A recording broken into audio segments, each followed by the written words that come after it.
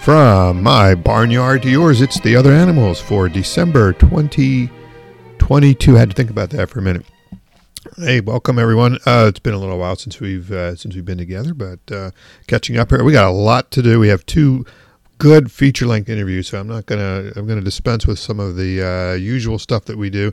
We're gonna be talking with Jo Anderson from Faunalytics. You may remember we spoke with her about a year and a half ago.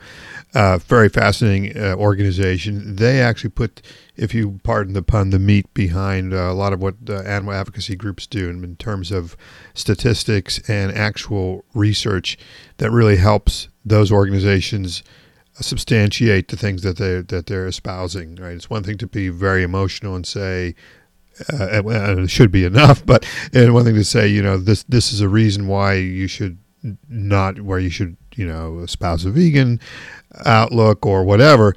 But it's another thing when you can actually have the facts and the figures to back that up, and that's what Faunalytics does. Joanne's going to be actually talking about a very interesting study that they did, which concerns we talk about animal legislation a lot, and particularly we had congressmen on the program, and we think about it on at least the state level, because we're certainly talking about the ag-gag laws; those are state laws, and we certainly talk about it at the federal level with the Animal Welfare Act. But the recent study that was just published by Jo's group, Faunalytics, references the local level and what an amazing impact that has. And in some aspects we think, well, that's in line, but we tend to overlook the local legislation and the local, all politics is local. But when it comes to animal issues, it's critical. And Jo's going to talk about that. We're also going to have a really good in-depth interview with my partner. I like doing this once in a while. I don't think we do it enough, with Dr. Tom Picard of All Pets House Calls. And the annual conference of veterinarians was recently held at the University of Pennsylvania. The vaccine research that was done not on behalf of, not research for animals, for humans, but for themselves, and what the vaccine status is, because guess what, our pets and pretty much every animal can get COVID just like we can, with the same deadly effects. And the fact that there's so much research, so much thought has gone into how this impacts, came out at this conference, and Dr. Tom is going to fill us in with that. So I'm not going to belabor this. Let's get started here. This is Jo Anderson. I spoke with her just a couple of days ago of Faunalytics. Hey, Jo Anderson is an advocate for animals and empirical research. Her experience encompasses a wide range of social science research methods and topics, as well as advanced training in statistical analysis. Jo became Faunalytics Research Director in 2017, and since then has led and supervised studies of attitudes and behavior pertaining to animals and veganism, advocate retention, donations, lobbying efforts, and lots of other topics. Her other roles include serving as the co-leader of the RECAP, RECAP, that stands for Research to End Consumption of Animal Products, Researcher Collective, a member of the Brooks Institute's Animal Law and Science Working Group, an ad hoc research advisor to ProVeg and Food System Innovations, and an adjunct research professor at Carleton University in Ottawa, Canada. She has a PhD in social psychology from the University of Waterloo and completed a 2-year postdoctoral fellowship at Cornell University. Jo, welcome back to the podcast.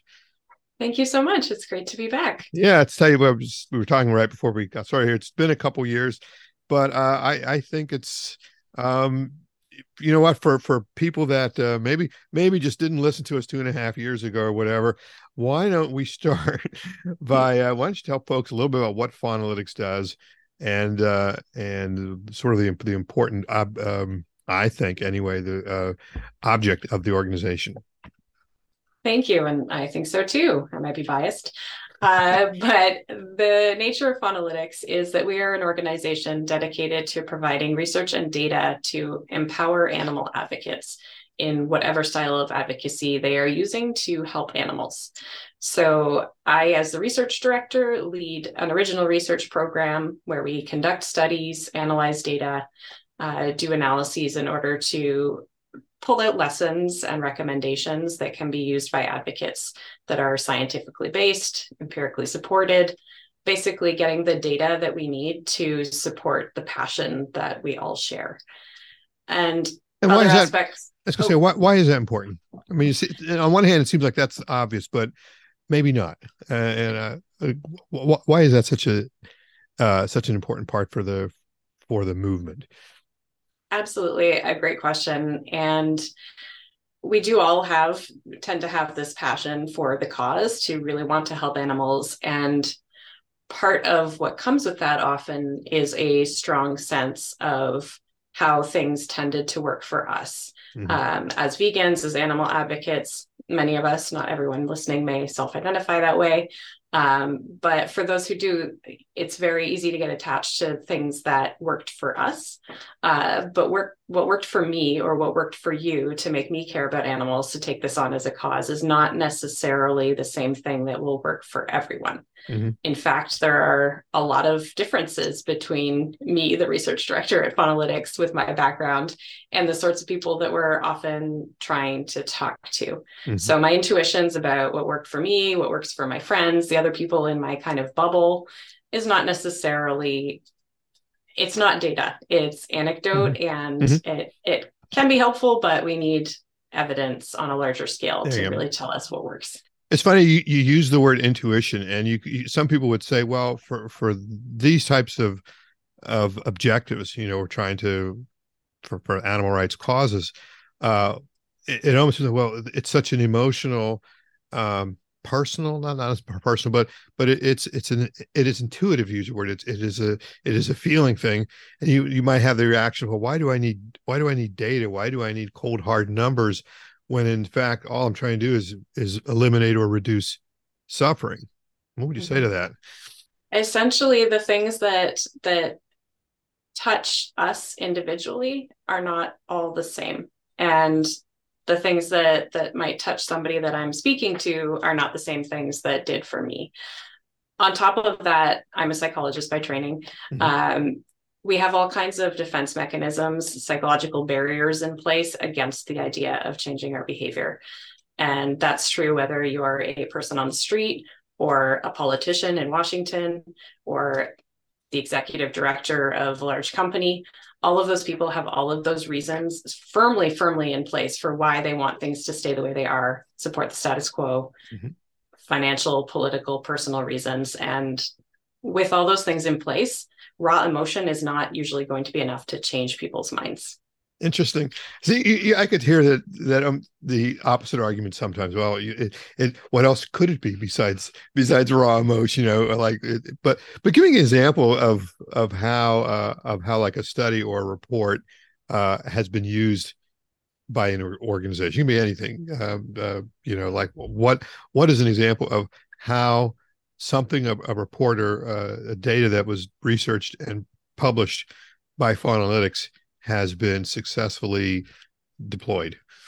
It's an older example, but one of my favorites is the idea of an organization called Challenge 22, working on vegan advocacy through a program, 22-day program of taking a challenge.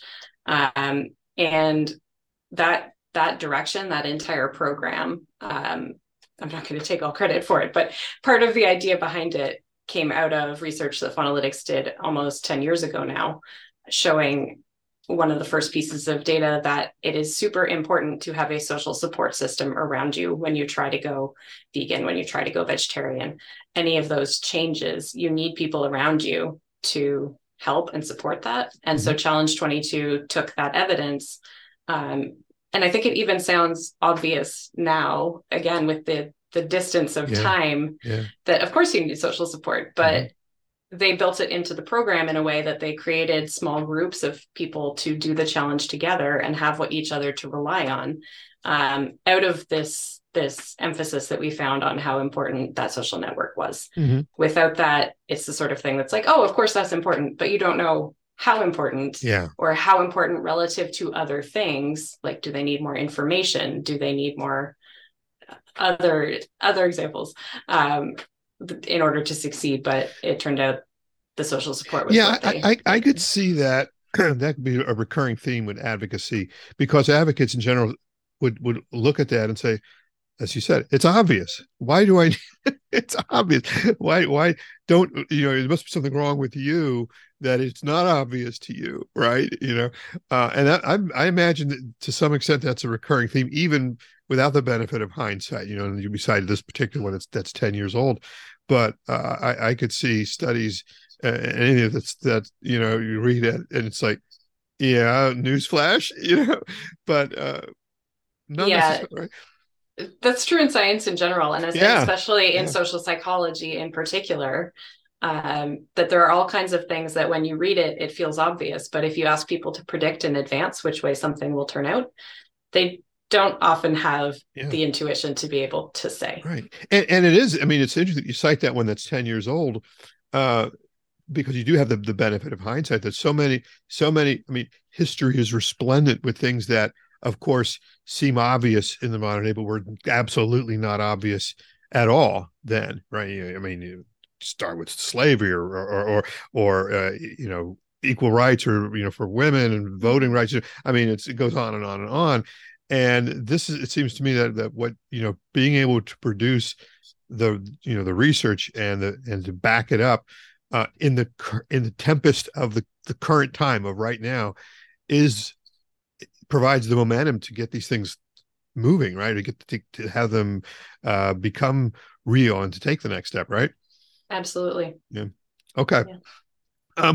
Tell me a little bit. I want to get into this one study that was recently that was just published, but you just to sort of this segment here, the how does Phonalytics uh, decide what they're going to research? Like, give us a day in the life of how what is a study, what goes into actually doing the research, and then the actual publication of it. Do you get asked by certain organizations to research a particular topic, or does this critical mass of something else?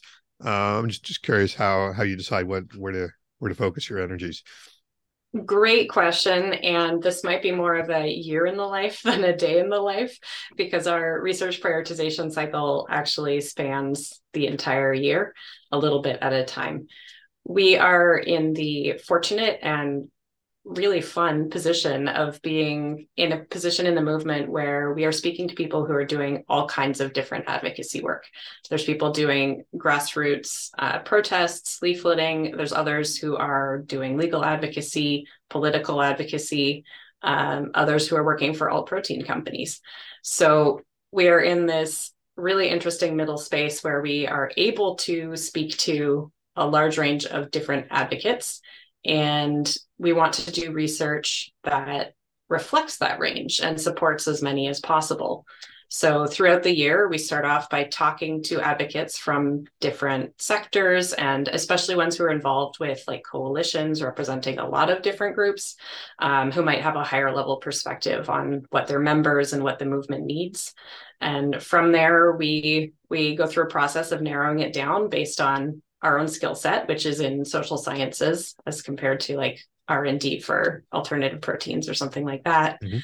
Um, and then we go further and look at how useful and actionable we think it'll be. We want things that are practical and immediately usable by groups as much as possible, and that are going to hopefully help a very large number of animals, of course, at the end of the day. Okay. That's our goal. So just to be clear, so you you do work for advocacy, but you're not like on a commission or anything like that. There's no inherent bias. It's just because such and such organization came to you and said, hey, give us we already have the findings, give us the data to back it up. That's not what's going on here at all, right? Not at all, and nobody really needs to take my word for it either, because the way that we do our studies is we design them ahead of time. We post the study design online on a website called the Open Science Framework, where you can describe the details of a study. If it has hypotheses, say what those are up front, then collect the data and show what the results were after the fact, so that they can clearly see the order was, predictions and talking about the study first. We didn't do any tweaking or data hacking or anything like that on the opposite end, because we told them beforehand what we'd be doing. And when you publish, you publish your data, right? Right, Correct. and everything's all above board. Um, but on that topic, just again to sort of get us framed. How does Funnelytics is a nonprofit, right?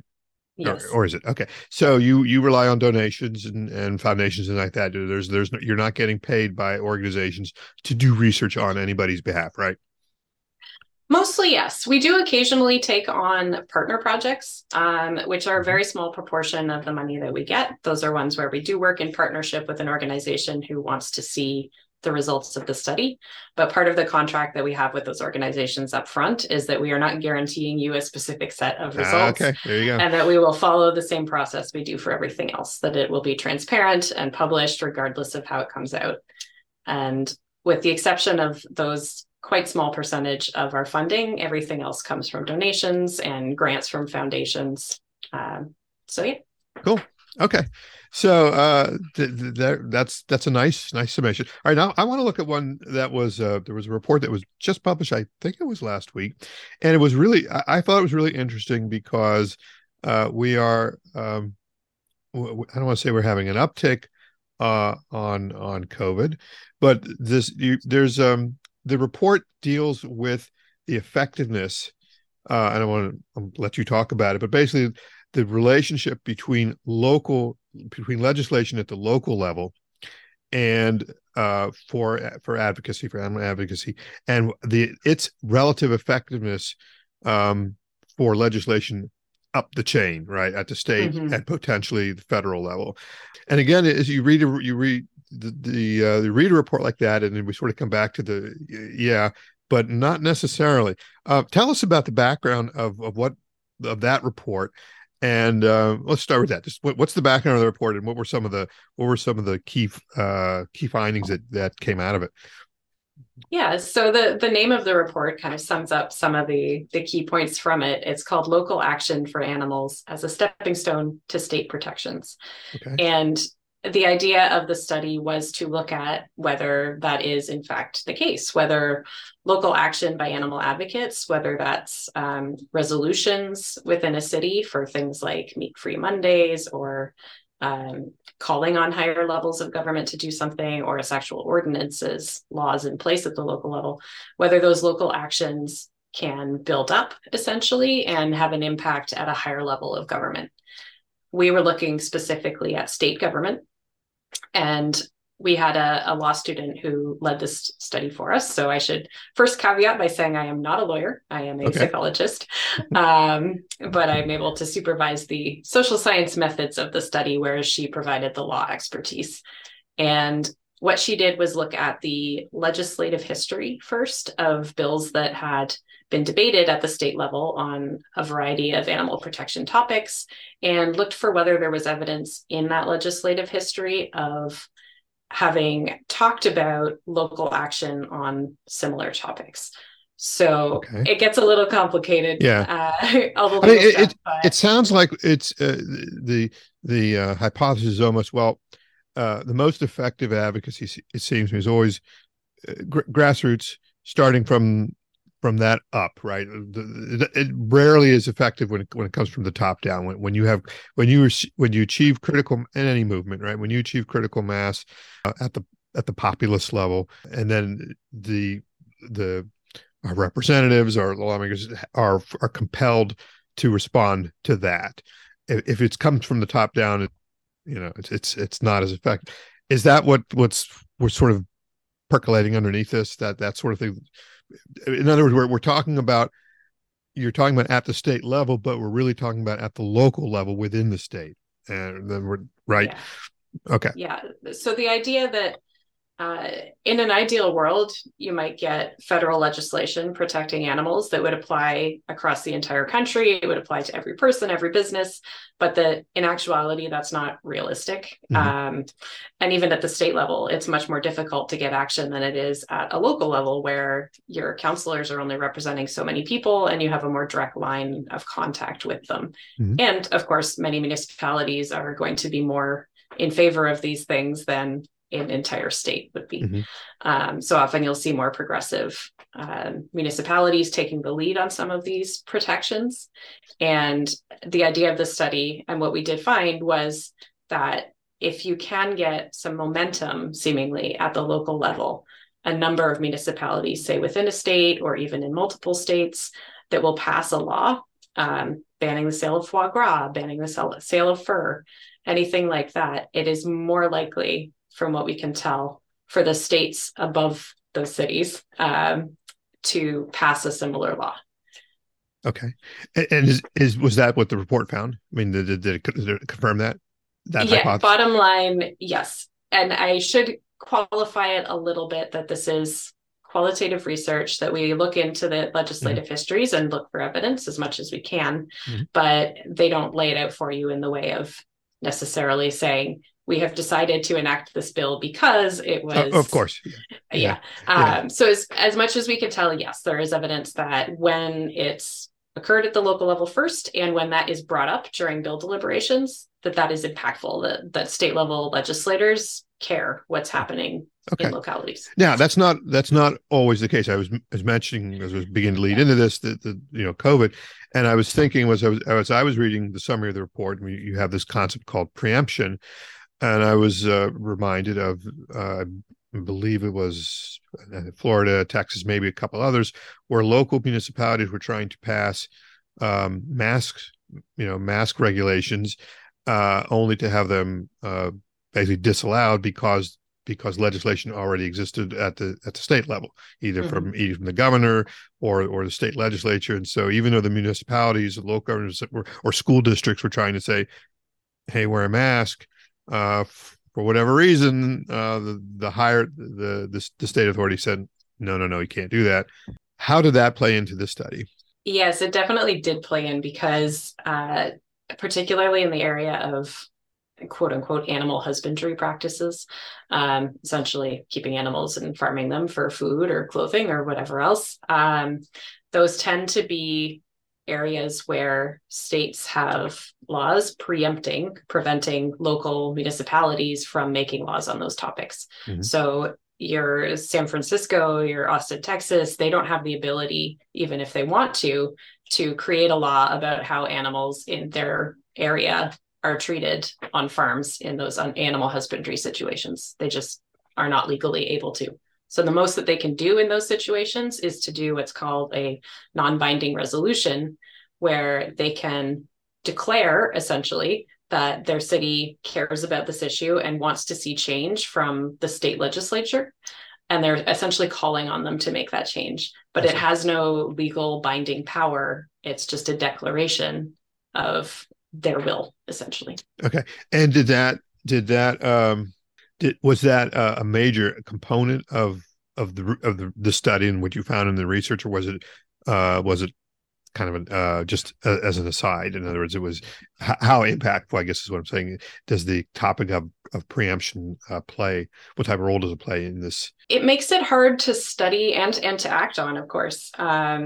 Any law around directly helping farmed animals, it makes it very difficult to do that, to build up momentum at a local level and go up to the state level, because the local level just can't make those laws in the first place. So in terms of the research, what we ended up looking at more was areas where local municipalities do have more power, that are related areas, but not directly affecting those topics as much. So I mentioned the sale of foie gras, for instance, which was one that we looked at, where municipalities were able to ban the sale first and to be impactful on state level action there. And you can also look at other similar topics like the sale of fur. We also looked even at puppy and kitten mills, which, on the surface, those are companion animal issues. It's completely different. But then if you think about it, of course, they're animals that are essentially being farmed for human usage. Yeah. So it's interesting, and this is slightly off topic, but you think about the American model for how law, the constitutional model, and this whole history of states' rights. In other words, states always have are perceived to have autonomy over legislation. That is, if not, that federal legislation supersede state legislation. And I guess there's been again, neither one of us are lawyers, right? But historically, I guess there's been lots of Supreme Court cases. We have an amendment, but but the state has a degree of autonomy. But that model doesn't trickle down. I hate to use that word, but it doesn't trickle down from below the states. In other words, there is no implied autonomy at at the city or the municipal level, as there is corresponding to the state to the federal level, right? Mm-hmm. And you would think maybe one of these days, and I'm wondering if that is is that universal across all states? Because if there might be some states where, in fact, the concept of preemption doesn't exist. Again, off topic, but do you know of any offhand? I don't know offhand, but I don't think Probably so. not. Yeah. I think that all 50 states have some version of the right to farm, for instance, Uh-huh. that would preempt, I believe, local municipalities from creating laws on those subjects. But yeah, I wish my partner here were here to help answer that one. All right, so there's a couple other interesting aspects that came out of this report. One of them, again, this is sort of funny. We have a recurring theme here of the well, yeah, but persistence. Persistence is you would think, well, yeah, but describe what you found in the report in terms of the research and what the effectiveness of persistence is. Yes. So what we found there was actually, you know what? I'm going to describe it in terms of my own process for supervising this research. Was at first I was thinking, as Precious, the lead author on this, was digging things up. My thought process started with, this isn't going to look good. There's not going to be any evidence because the first few things that I reviewed, it was all, this didn't pass, that didn't pass. But then what I realized was through that process of reviewing the research that the same occurred with the actual work that was being done, that a number of bills did not pass on the first effort. Some didn't even pass on the second, but they do pass on the third.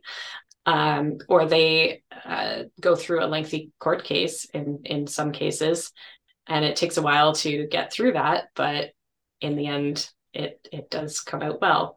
So I think, yes, people are aware that the legal system is slow and that legislation is slow, but you can really see it in this report when you just look at the dates on things, that for the time scale of the people working on it, it probably feels very slow. Yeah. But as somebody looking back at the end and seeing the dates from before things happened to after things happened to protect animals, it's actually kind of rewarding. Well, and particularly in the animal rights movement, the history, it's a long and old movement, and I've spoken frequently on the podcast that other movements have leapfrog, another animal reference here, have come in later in the game, got their success, and moved on. Well, we're still sort of plodding along. The animal rights movement is, but that's the nature of this. I'm full of puns here. Nature of this piece. I'm thinking of we're speaking for the purpose of this study of legislation, right? Of what it takes to get legislation. It's the proverbial act of Congress. One of our frequent guests is the Non-Human Rights Project, but they've been working at it from the judicial perspective, and trying to get court cases, and basically through habeas corpus. But that's even slower. That is a long and in fact they consistently get challenged to say, well, why are you here in the courts? Go take it up with your legislature. But in any case, it is a long process, and it's interesting to see it quantified, right? Which what your study did, to say it's not just anecdotal.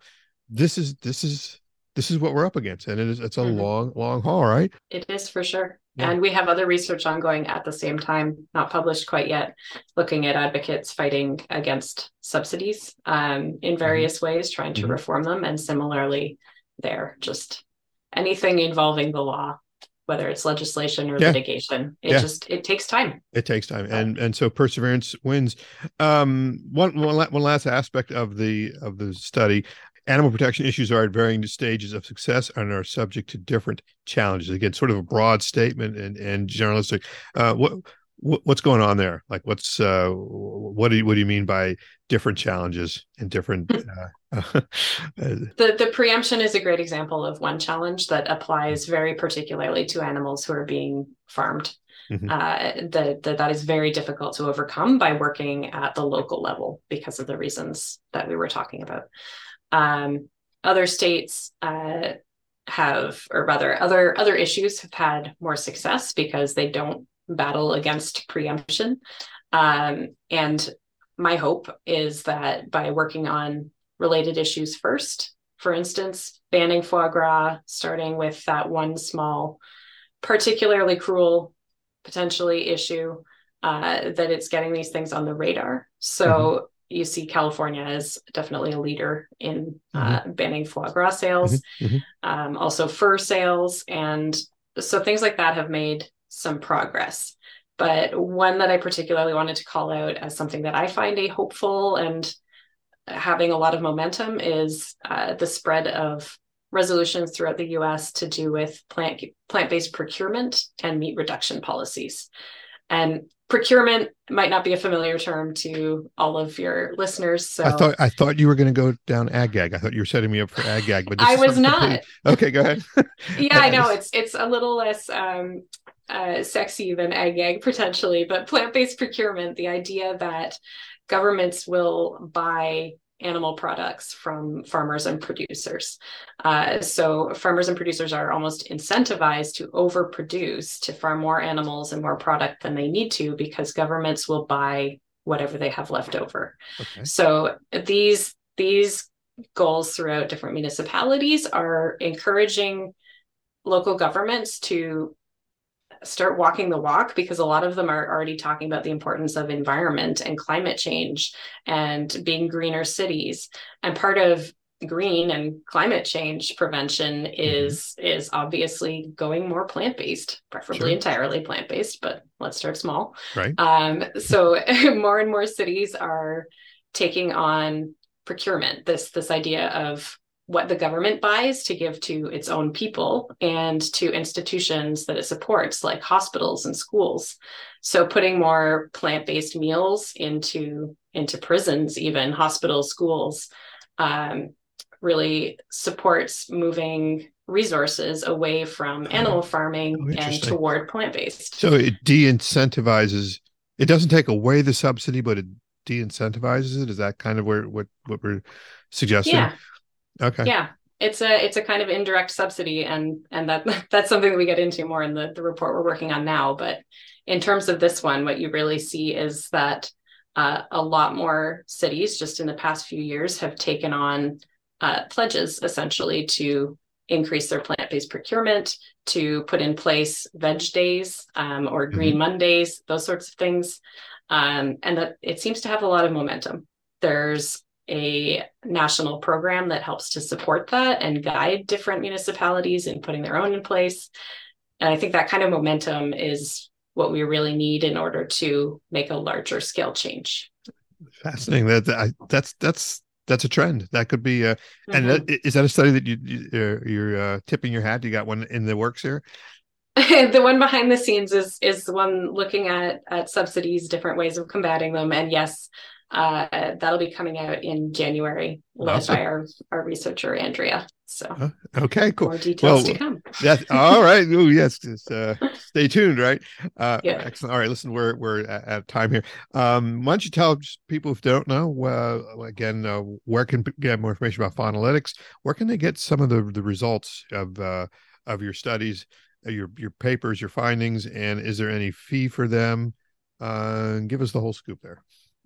Great intro. Thank you. It is funalytics.org, and all of our most recent reports are pinned on our homepage, so you can find them there. There's also a donate button. We love when you use that, of course. And there is no fee for any of the services that we provide. We have pro bono office hours, even where people can come in, drop in face to face, ask questions about the research, help finding data that they need.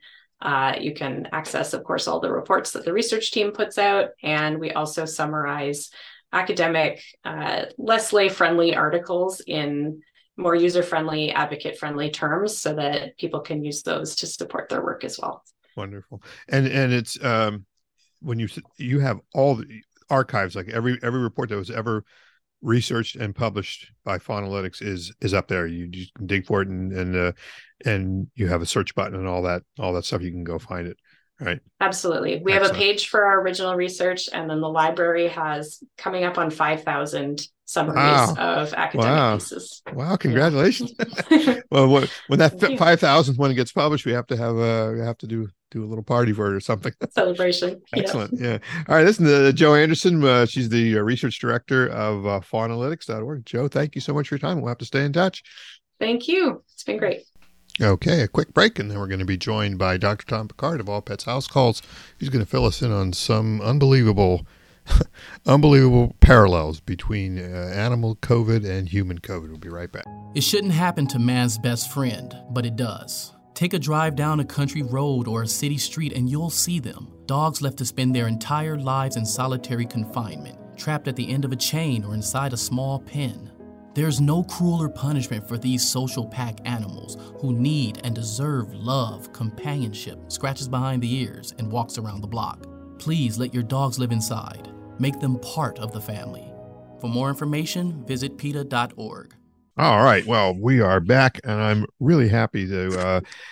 We don't do this enough, but every once in a while, my partner, Dr. Tom Picard, All Pets House Calls, is our featured guest, which will happen today. And he has some really fascinating information, results of a annual conference of fellow veterinarians that took place just a few weeks ago at University of Pennsylvania. Dr. Tom, welcome back, man. Well, thank you much. Yeah. So, all right. So this was now. First of all, let's back into this. So, this conference is this an annual? I mean, COVID aside, which is our topic here, but is this like an annual event with one of many? Yes. Yeah. This is the Penn Conference, sponsored by the University of Pennsylvania, but it's one of about a billion out there. Yeah.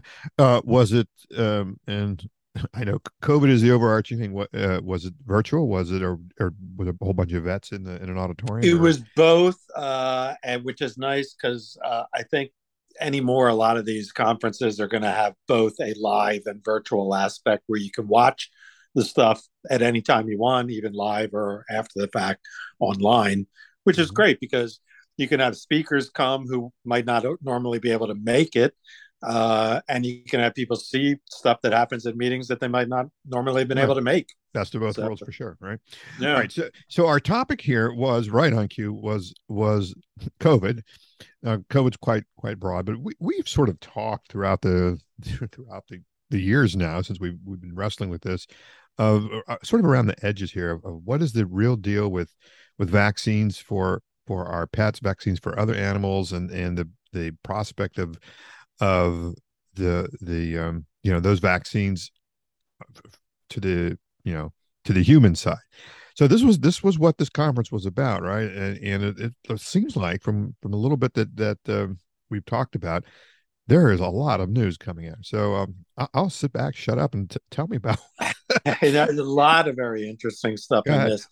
Some of it will come across as bad news, but I think ultimately it's going to be good news. So hang in there. Okay. One is it's becoming more and more clear that probably every animal out there can get COVID 2019, and can spread it to us and vice versa. Okay. That's the bad news part. And is it symptomatically for them for the moment? If we just isolate, forget, we know what it does to us. Is it as deadly? It's such a broad question. Is it as potentially as deadly to them? It's nearly identical to ours in many ways, if not most. Okay. And in some ways, though, the good news part of that is that their vaccines that they have already being injected for the past year or so is probably going to be where we end up, because I've already been seeing, and I think you're seeing even in the news as of even today, that there's some problems with the Moderna and Pfizer and these other mRNA vaccines, that they're great, but they're not getting the longevity out of the vaccine. And these ones that have been developed through the drug company Zoetis is a different type of vaccine. It's based on purifying the proteins of that spike of the halo of the coronavirus, and injecting that back in as it's a killed scenario. It's not a live virus, and that's how they get their immunity, as opposed to this mRNA method that we've been using mostly. Excuse me. They started developing this in 2021, I believe, or it started to get it out. The actual platform for this has been around for a decade, because they started developing these vaccines 10 years ago with SARS and MERS and the other aspects of these.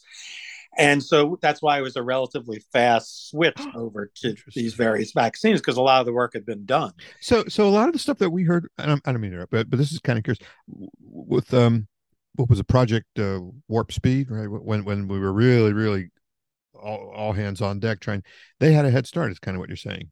They had a 10-year head start, luckily for us. Okay. Yeah. So, but what Zoetis was doing was they were manufacturing or developing their vaccine for dogs and cats and some other companion animals when they got requested by the U.S. Department of Agriculture to focus on developing this for the mink industry. Now, I didn't even know the mink industry was such a huge thing anymore, but the North American mink industry was getting devastated by COVID. They lost millions of mink, and the morality of mink industry is a whole different subject, but these poor animals were getting devastated. And so they switched over from focusing on dogs and cats to them. And they found great success in this, in stopping infection and minimizing infection in the mink industry. And they started then being requested to bring this over, develop it for zoo animals and other wildlife that are raised, right, by people, as well as in research. And they ended up 325 different species have been vaccinated with this vaccine so far, which is unprecedented. Unbelievable. It's never been done in vet medicine ever before. Is it the same vaccine to all these species? All of them, the exact same one. The only difference is, and it's against the companies, like they have to recommend a certain dose. They're given a larger dose for elephants and a smaller dose for really tiny animals, but it's the exact same thing. It's never been seen before. 325 and growing species. And they found that the snow leopards, for whatever reason, are particularly vulnerable to COVID, as well as a lot of the big cats. For some reason, they're very susceptible to it, and it greatly helped them. There has been, ever since the vaccination has been happening, there's been no animal deaths due to it if they've been vaccinated. There's been no reactions to the vaccine. The only reactions in humans, who were 3 humans who were accidentally stuck themselves with the vaccine, and even they didn't really have just a minor reaction at the injection site. So it's extremely safe from everything they're getting back. And efficacy, I mean, it's working, obviously, is what you're saying, because there hasn't been any deaths. That's really amazing. Yeah. I mean, when you say unprecedented, I mean, medicines to go or anything like that. I mean, we have some basic things that are crossed, like certain antibiotics, I guess. But even then, I mean, I don't take the same antibiotic that my cat does, right? Many times we do. Exactly. 75% of the diseases that people get are also animal diseases. So we're very similar. So what does this mean? I mean, where are they going? Well, they just released in the past, just probably in the past month or two, 80,000 more doses of this to be distributed among zoos and aquariums, even. Yeah, aquatic animals at varying, aquariums have been getting it too. Wait, and I didn't know if fish and turtles can get COVID? Sharks and all of them. When I'm saying I think we're going to find every animal gets this practically, it's going to be pretty close to that. It's that widespread. Wow. The problem is for our dogs and cats and other domestic pets or companion pets like ferrets and things, domestic animals like horses and cows, sheep, goat. The problem with them is not that the vaccine doesn't work in them. It would work very well. But politically, it's forbidden to be used in them so far. It's not been approved by the USDA Oh, wait a minute. because there's all this controversy with the dumb political stuff that not enough human beings have had problems getting it from dogs and cats and ferrets, etc. So they don't want to approve it because of all the political ramifications, which is also unprecedented. We've never had a vaccine in veterinary medicine that could help patients of ours, and we can't use it for political reasons. I'm just kind of lost. Wait a minute. So I mean, political always ties into the almighty dollar here. So we're willing to invest, or it's not the money. It's not the it's controversy of all the loonies in this country. But if I don't understand the controversy. If why would it be okay to give it? I mean, I don't want to take the dollar. The minks you mentioned that like, pull my hair out with that, because what did we do? We God forbid we lost all the minks to COVID so that we can't kill them, and 3 months later to make coats out of them. Like how it's ironic, right? But I mean, you mentioned 325 species, but not dogs and cats. No, I'm not following it. Because the U.S. Department of Agriculture so far does not want to get in the middle of a political controversy over this, because of the corresponding. Well, one, you would have then, I suppose, veterinarians hoping and insisting that their clients get their pets vaccinated to protect their pets as well as themselves, because it can be spread back and forth. Mm-hmm. And you would have 30 to 40% of their clients probably storming out of the office, not wanting to do it because, their belief QAnon and all this nonsense. You mean it's the anti-vaxxers yes. on your dogs and cats? Yes. Oh, God. Oh, no. Also unprecedented. So the doctor and doing this, who's involved in this, was saying that they get calls every single day from veterinarians who know that they're dealing with a COVID dog or cat or ferret or what other companion animal. They're trying to protect the animal and their owners, and they cannot get the vaccine because it's not approved, so it's illegal to use it. Yeah, it's absurd. So if I'm following this, this is so nuts, right? If a human anti-vaxxer has the option, if they so choose, of not getting the vaccine. Mm-hmm. Power to you, whatever. And wouldn't that translate into a pet owner can also choose not to give his dog or cat the vaccine, right? True. Okay. I think the problem lies at the U.S. Department of Agriculture and how many people of these type are making the decision. So it's likely they are making this political decision because they don't want to get involved. They don't want the grief, or maybe they believe this. They don't really. I don't know, because if you could say, well, all right, approve it, and just leave it up to the pet owners whether you do it or not. Like what is the issue here? You would think there's proof that it's saving animals of a couple hundred other types of species, but not for our domestic pets. So, good luck until. His only advice was for us as veterinarians and others to contact the USDA and voice our opinion. So I will do so. But for what it's good, for what good it's worth. How about? I'm curious. So with this broad of a population, right? 325 species. There's an international aspect to it, right? I mean, it's not just. Has it been approved in other countries? I believe that he was only discussing the U.S. Because of his relation with the USDA and their company as far as doing it in this country. But I would think that for humane reasons and others, they're already probably shipping it out overseas if they have enough. Is it only one? Is it just the one manufacturer? Only Zoetis. They're the ones who created it. That's an American company. Yes. Well, and it's manufactured in the States too. Yeah. I've only been hearing about it in the U.S. But the other aspect, I guess, is kind of a good news aspect, is that he also pointed out historically, uh, like, for example, the Russian flu, we don't hear about that much because it happened in 1890. But the Russian flu is also a coronavirus, much like we've been dealing with. It killed over 1 million people in 1890.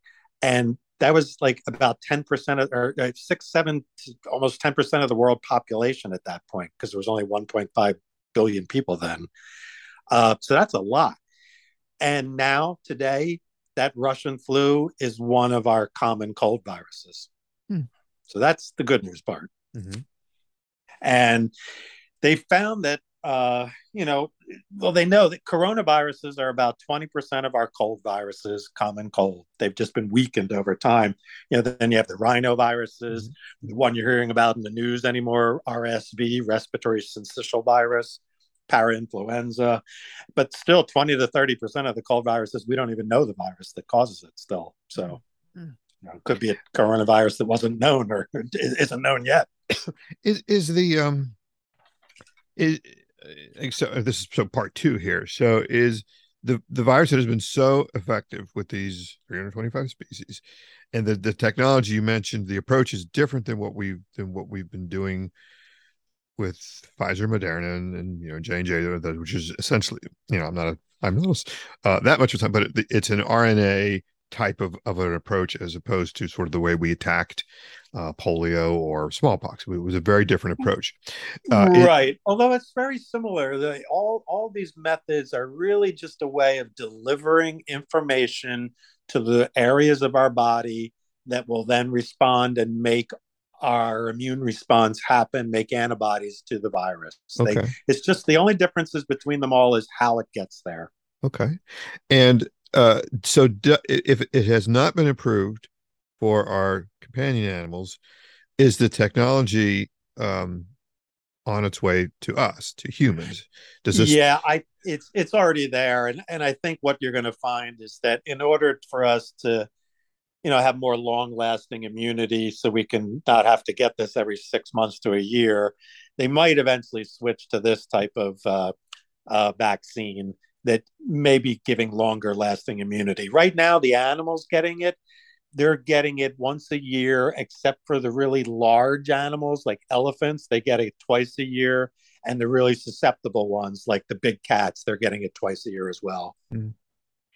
But what's interesting also about this is that they're discovering more and more the cause of the way it gets in the body and how it affects things. And there's a enzyme that we have in our bodies called furin, Furin. It's a protease enzyme. It helps break down protein. And most viruses get into our body usually by being swallowed, and they're activated actually by the enzymes in our digestive system that break things down. And they know that, quote unquote, know that as a virus. And that's how they get activated. Whereas they found furin is the enzyme in our body. It's in almost all tissues of the body. That's the one that activates the proteins in the coronavirus and activates the spike that attaches to that cell, gets activated by this furin. What they've also found is that furin is much more prevalent in older people than younger people. And they think that that's why older people have had more problem with the virus. And they're finding more and more about this furin. It's responsible for the aging process that leads to dementia. It's involved in the aging of our blood vessels. And I suspect from everything I'm reading, they're going to find that this plays a critical role in just aging in general. Interesting. The silver lining to COVID, huh? We could find the fountain of youth. Right. What about the variants? I mean, one of the things I feel like we, ever since the outbreak, we've been chasing it, right? We got Delta and Omicron and blah, blah, blah, and it seems like short of it doesn't, the boosters, the Pfizer and Moderna boosters have not necessarily been tailored to the variants. It's kind of just a re-upping more of the same. Is this new one? This deals with the variants. It has yes and no. They actually have been using bivalent vaccines, they're called, where they've been using the original like Wuhan 1 variant and adding uh, some of these other variants to it in the various vaccine formats we've gotten. But what they're finding is it's not working really a whole lot better than the original. Now they say like 15 times more antibody production in the original versus 17 times more with this new one. Well, it still sounds good to me if it's better. Yeah. But as far as the variants themselves, like we're up to like, I think about the 18th variant they found in deer. They're on their 76th variant in deer. Oh my yes. Oh my God. I had no idea. And are the variants deadly? That's not the way, but well, they're generally causing severe disease in the unvaccinated and death. Probably at a level similar to with humans. And the vaccinated ones are not dying. They're getting better. They found a lot of these zoo animals that were have been gotten vaccinated or vaccinated as they started to show symptoms. They clear it up in 2 to 3 days if they get it. Amazing. Yeah, so even faster than us. Wow. And they've been getting 2 doses 3 weeks apart, the various animals. So, and then like I said, the boosters every 6 months to a year, depending on their size. Who's paying for it? If you don't mind me, or do you know? Like, I mean, 325 species, millions and millions and millions of doses. Is it the zoos that are paying for it? Is it it's not the no, government? Zoetis has been giving all this away. What? Yeah, it's for humane usage. Yeah. So obviously, wow. the plan is they do a lot of other stuff. They're involved in, lots of humanitarian and animalitarian causes like this. And that's a good word. It's part of what these evil drug companies are not as evil as people make them out to be. No. They do a lot of good. And if it wasn't for them, we'd all be dead. It's a fun. I had years ago, long time. I worked for what I guess what they would now be called Sanofi Aventis or whatever. At that time, it was Herxheimer and Russell. That's going to date me. And I had a contract with them, and I was I was doing IT, but I really got to be I got to be on not on the front lines, but I was in there, and I was working with them. And it's a 15 to 17 year cycle from idea to market. That's and a heavy millions upon millions hundreds of dollars, hundreds of millions of dollars. Right. So of course these things are going to be expensive when they start charging for them because there's so much has gone into it. They have to recoup. And if they weren't this expensive, what would be their motivation to continue inventing these things? You can't survive under that economic plan forever. Right. Right. They've given away 100,000 doses of this vaccine so far. At some point they'll need to start charging for it. But also the reason they've given this away is because they're now getting the feedback from thousands and thousands of cases of vaccines given to these animals, using it for their own continued research on their vaccine. So it actually is, it's almost like they're doing a test, with these animals. I mean, it's an invest, it's, I mean, they want to recoup, obviously. It's funny, we're just bleeding over into themes that we've had previously on the show, but we've talked we've had several guests where we talk about that cycle, that 15-year cycle, and a lot of that is the many years are spent on the really ineffective testing on animals, which has proven to be really ineffective, right? Because you inject these things, you try your drug out on a mouse, you try your drug out on a beagle, and that's not a human. So there's the methods that are coming along here to reduce the to market time. That's a win-win too, right? Because we're hopefully reducing some of the abuse that's going on with animal testing, and you're getting these things to market sooner, presumably at a better cost, because now the companies don't have to spend 15 years, maybe they just spend 7, right? Because they don't have to go through that entire phase of animal testing. So it all sort of, I mean, it's all connected. Where does it what's your sense that at the end of the conference here, where are they going with this? Well, I believe you're going to find a lot more. You're going to be hearing about furin furin, this protease enzyme. They have seen that people who are they think that they can determine or at least predict people who may have a worse outcome if they get COVID or other probably diseases as well by measuring their serum in their blood, their furin levels. And people who have higher furin levels we're going to have more of a problem with viruses like this that use that system. And there's plenty of other viruses that use furin as the means of getting into the body and attacking. And they're going to find that one, using furin and stopping furins in things is going to help with preventing some of these things. They found that the reason why they initially saw that smokers were having less problems sometimes with COVID was that smokers have less furin because there's the smoking damages the furin protease in their body.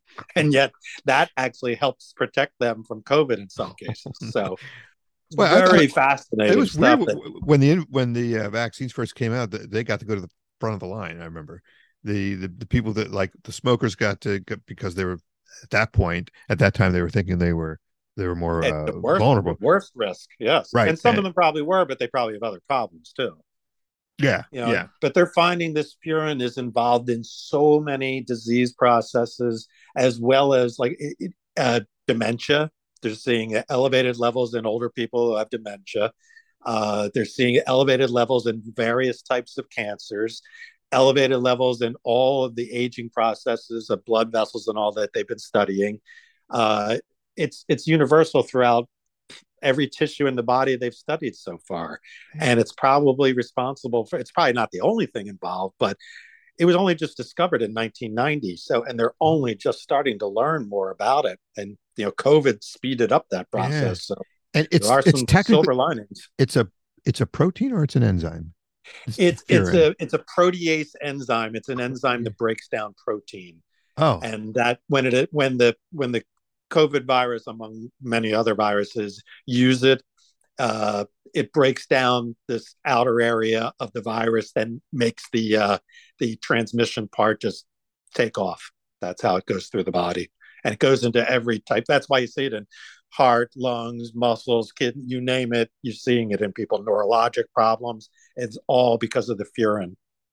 Is in all these tissues. It's funny. It goes back to when we were first talking about this. Like, it's kind of scary in a way how intelligent, if that's the right word, the bug is to figure this out, to manage to manipulate and exploit this furin that we didn't even know about, because it could figure out a way to do that and to manipulate and survive and multiply, do what it's saying. It's scary. It's scary what those little critters can.